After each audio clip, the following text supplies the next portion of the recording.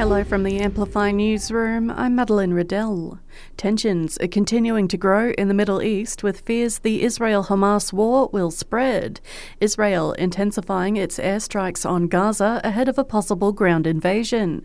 It comes with a second aid convoy of just 17 trucks entering over the Rafah border crossing between Egypt and Gaza. It's as the UN says at least 100 trucks are needed per day. Meanwhile, Prime Minister Anthony Albanese will visit China next month for historic bilateral talks with President Xi Jinping. Albo will travel to Beijing for 3 days of meetings starting from November 4. Federal member for Fenner, Dr. Andrew Lee, says Mr. Albanese will become the first Aussie leader to make the trip since 2016. That will help to build a more stable relationship between Australia and China. China is our strongest two-way trading partner. It's important to engage with them in order to find a successful resolution to some of the conflict we've seen around Australia's barley exports and our wine exports. As if it wasn't expensive enough already, the cost of a GP appointment is set to increase, with the Australian Medical Association recommending doctors raise their fees for a standard consultation to $102. That's up from $98 in July. It's to help cover the rising costs of running a practice.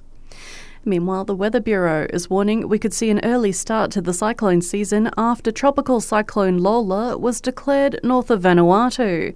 It's the first to form in the Coral Sea in October since records began.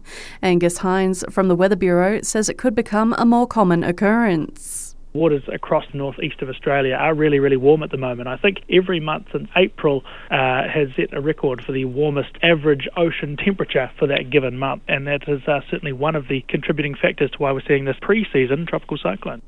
The system is unlikely to impact Australia.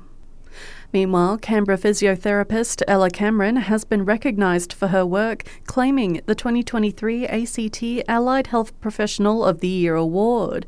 That was announced at the ACT Allied Health Excellence Awards earlier this week, with the ceremony honouring significant contributions by allied health professionals throughout the ACT. She was awarded for her outstanding clinical leadership, as well as personal sensitivity and her high levels of ethical awareness. And we're being told to brace for a milk shortage. Factory workers are threatening to walk off the job, demanding a 15% pay rise over 3 years. It follows last week's 48-hour stoppage in Victoria. And that's the latest in news. We'll have another update for you right here around lunchtime.